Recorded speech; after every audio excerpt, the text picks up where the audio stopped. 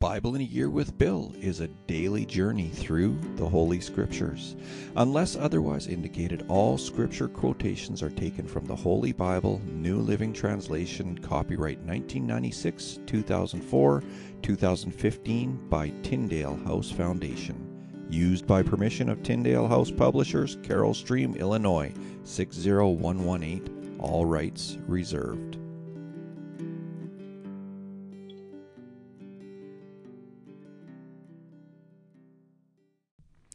Good day to you all. My name is Bill, and welcome to October 19th, 2022. We are on day 292 of our journey through the Bible. How's everyone doing this fall?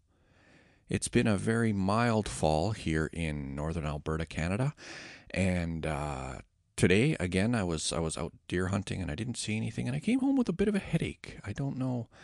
Just probably didn't get a good enough sleep last night. I mean, I feel like I sleep really good outdoors, but I guess not. Anyway, day 292 of our journey through the Bible. Today we're going to be looking at Job chapter 5. Then we're going to jump over to Psalms and read Psalm 108. And then we're going to finish off today's reading with Acts chapter 10 and 11. So let's get right into it with Job chapter 5. And this is Eliphaz's continued response. Cry for help, but will anyone answer you? Which of the angels will help you? Surely resentment destroys the fool, and jealousy kills the simple. I have seen that fools may be successful for the moment, but then comes sudden disaster. Their children are abandoned far from help. They are crushed in court with no one to defend them. The hungry devour their harvest, even when it is guarded by brambles. The thirsty pant after their wealth. But evil does not spring from the soil, and trouble does not sprout from the earth. People are born for trouble as readily as sparks fly up from a fire. If I were you, I would go to God and present my case to him. He does great things too marvelous to understand. He performs countless miracles. He gives rain for the earth and water for the fields. He gives prosperity to the poor and protects those who suffer. He frustrates the plans of schemers, so the work of their hands will not succeed. He traps the wise in their own cleverness, so their cunning schemes are thwarted. They find it is dark in the daytime, and they grope at noon as if it were night. He rescues the poor from the cutting words of the strong, and rescues them from the clutches of the powerful. And so at last the poor have hope, and the snapping jaws of the wicked are shut. But consider the joy of those corrected by God. Do not despise the discipline of the Almighty when you sin. For though he wounds, he also bandages. He strikes, but his hands also heal. From 6 disasters he will rescue you. Even in the 7th he will keep you from evil. He will save you from death in time of famine, from the power of the sword in time of war. You will be safe from slander and have no fear when destruction comes. You will laugh at destruction and famine. Wild animals will not terrify you. You will be at peace with the stones of the field, and its wild animals will be at peace with you. You will know that your home is safe. When you survey your possessions, nothing will be missing. You will have many children. Your descendants will be as plentiful as grass. You will go to the grave at a ripe old age, like a sheaf of grain harvested at the proper time. We have studied life and found all this to be true. Listen to my counsel and apply it to yourself. Psalm 108.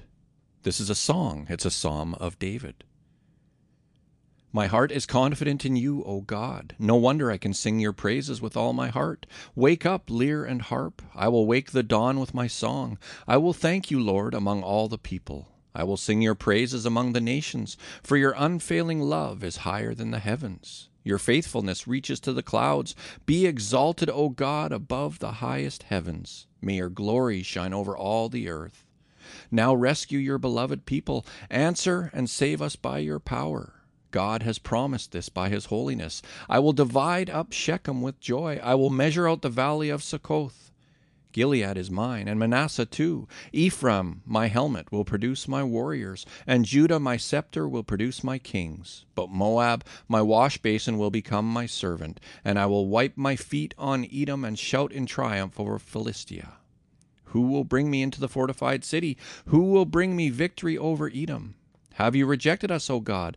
Will you no longer march with our enemies? Oh, please help us against our enemies, for all human help is useless. With God's help, we will do mighty things, for he will trample down our foes. The Book of Acts, chapter 10. In Caesarea there lived a Roman army officer named Cornelius, who was a captain of the Italian regiment. He was a devout, God-fearing man, as was everyone in his household. He gave generously to the poor and prayed regularly to God. One afternoon, about 3 o'clock, he had a vision in which he saw an angel of God coming toward him.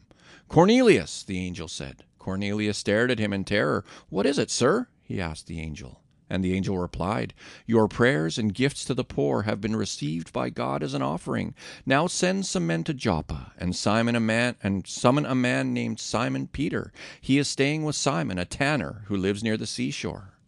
As soon as the angel was gone, Cornelius called 2 of his household servants and a devout soldier, one of his personal attendants. He told them what had happened and sent them off to Joppa. The next day, as Cornelius's messengers were nearing the town, Peter went up on the flat roof to pray. It was about noon, and he was hungry. But while a meal was being prepared, he fell into a trance. He saw the sky open, and something like a large sheet was let down by its 4 corners. In the sheet were all sorts of animals, reptiles, and birds. Then a voice said to him, "Get up, Peter, kill and eat them." "No, Lord," Peter declared, "I have never eaten anything that our Jewish laws have declared impure and unclean." But the voice spoke again, "Do not call something unclean if God has made it clean." The same vision was repeated 3 times. Then the sheet was suddenly pulled up to heaven. Peter was very perplexed. What could the vision mean? Just then the men sent by Cornelius found Simon's house. Standing outside the gate, they asked if a man named Simon Peter was staying there. Meanwhile, as Peter was puzzling over the vision, the Holy Spirit said to him, 3 men have come looking for you. Get up, go downstairs, and go with them without hesitation. Don't worry, for I have sent them." So Peter went down and said, "I'm the man you are looking for. Why have you come?" They said, "We were sent by Cornelius, a Roman officer. He is a devout and God-fearing man, well respected by all the Jews. A holy angel instructed him to summon you to his house so that he can hear your message." So Peter invited the men to stay for the night. The next day he went with them, accompanied by some of the brothers from Joppa. They arrived in Caesarea the following day. Cornelius was waiting for them and had called together his relatives and close friends. As Peter entered his home, Cornelius fell at his feet and worshipped him. But Peter pulled him up and said, "Stand up, I'm a human being just like you." So they talked together and went inside, where many others were assembled. Peter told them, "You know it is against our laws for a Jewish man to enter a Gentile home like this or to associate with you. But God has shown me that I should no longer think of anyone as impure or unclean. So I came without objection as soon as I was sent for. Now tell me why you sent for me." Cornelius replied, 4 days ago I was praying in my house about this time, 3 o'clock in the afternoon. Suddenly a man in dazzling clothes was standing in front of me. He told me, "Cornelius, your prayer has been heard, and your gifts to the poor have been noticed by God. Now send messengers to Joppa and summon a man named Simon Peter. He is staying in the home of Simon, a tanner who lives near the seashore." So I sent for you at once, and it was good of you to come. Now we are all here, waiting before God to hear the message the Lord has given you. Then Peter replied, "I see very clearly that God shows no favoritism. In every nation he accepts those who fear him and do what is right. This is the message of good news for the people of Israel, that there is peace with God through Jesus Christ, who is Lord of all. You know what happened throughout Judea, beginning in Galilee, after John began preaching his message of baptism. And you know that God anointed Jesus of Nazareth with the Holy Spirit and with power. Then Jesus went around doing good and healing all who were oppressed by the devil, for God was with him. And we apostles are witnesses of all he did throughout Judea and in Jerusalem. They put him to death by hanging him on a cross. But God raised him to life on the 3rd day. Then God allowed him to appear, not to the general public, but to us whom God had chosen in advance to be his witnesses. We were those who ate and drank with him after he rose from the dead. And he ordered us to preach everywhere and to testify that Jesus is the one appointed by God to be the judge of all, the living and the dead.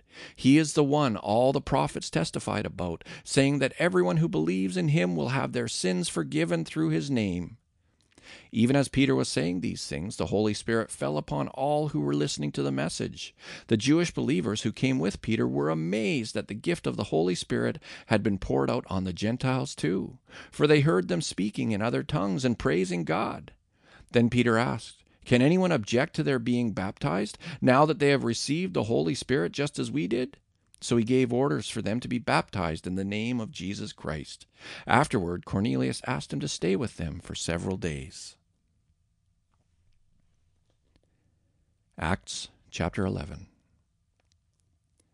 Soon the news reached the apostles and other believers in Judea that the Gentiles had received the word of God.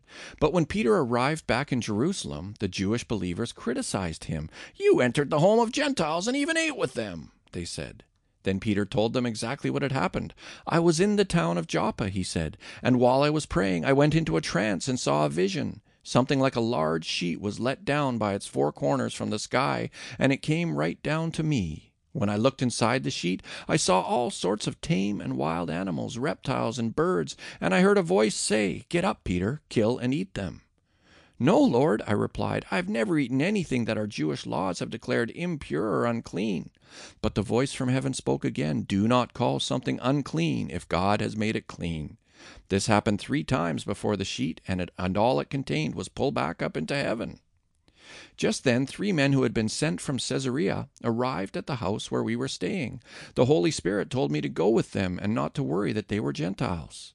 These 6 brothers here accompanied me, and we soon entered the home of the man who had sent for us. He told us how an angel had appeared to him in his home and had told him, 'Send messengers to Joppa and summon a man named Simon Peter. He will tell you how you and everyone in your household can be saved.' As I began to speak," Peter continued, "the Holy Spirit fell on them, just as he fell on us at the beginning. Then I thought of the Lord's words when he said, 'John baptized with water, but you will be baptized with the Holy Spirit.' And since God gave these Gentiles the same gift he gave us when we believed in the Lord Jesus Christ, who was I to stand in God's way?" When the others heard this, they stopped objecting and began praising God. They said, "We can see that God has also given the Gentiles the privilege of repenting of their sins and receiving eternal life." Meanwhile, the believers who had been scattered during the persecution after Stephen's death traveled as far as Phoenicia, Cyprus, and Antioch of Syria. They preached the word of God, but only to Jews. However, some of the believers who went to Antioch from Cyprus and Cyrene began preaching to the Gentiles about the Lord Jesus. The power of the Lord was with them, and a large number of these Gentiles believed and turned to the Lord. When the church at Jerusalem heard what had happened, they sent Barnabas to Antioch. When he arrived and saw this evidence of God's blessing, he was filled with joy, and he encouraged the believers to stay true to the Lord. Barnabas was a good man, full of the Holy Spirit and strong in faith, and many people were brought to the Lord. Then Barnabas went on to Tarsus to look for Saul. When he found him, he brought him back to Antioch. Both of them stayed there with the church for a full year, teaching large crowds of people. It was at Antioch that the believers were first called Christians. During this time, some prophets traveled from Jerusalem to Antioch. One of them, named Agabus, stood up in one of the meetings and predicted by the Spirit that a great famine was coming upon the entire Roman world. This was fulfilled during the reign of Claudius. So the believers in Antioch decided to send relief to the brothers and sisters in Judea, everyone giving as much as they could. This they did, entrusting their gifts to Barnabas and Saul to take to the elders of the church in Jerusalem.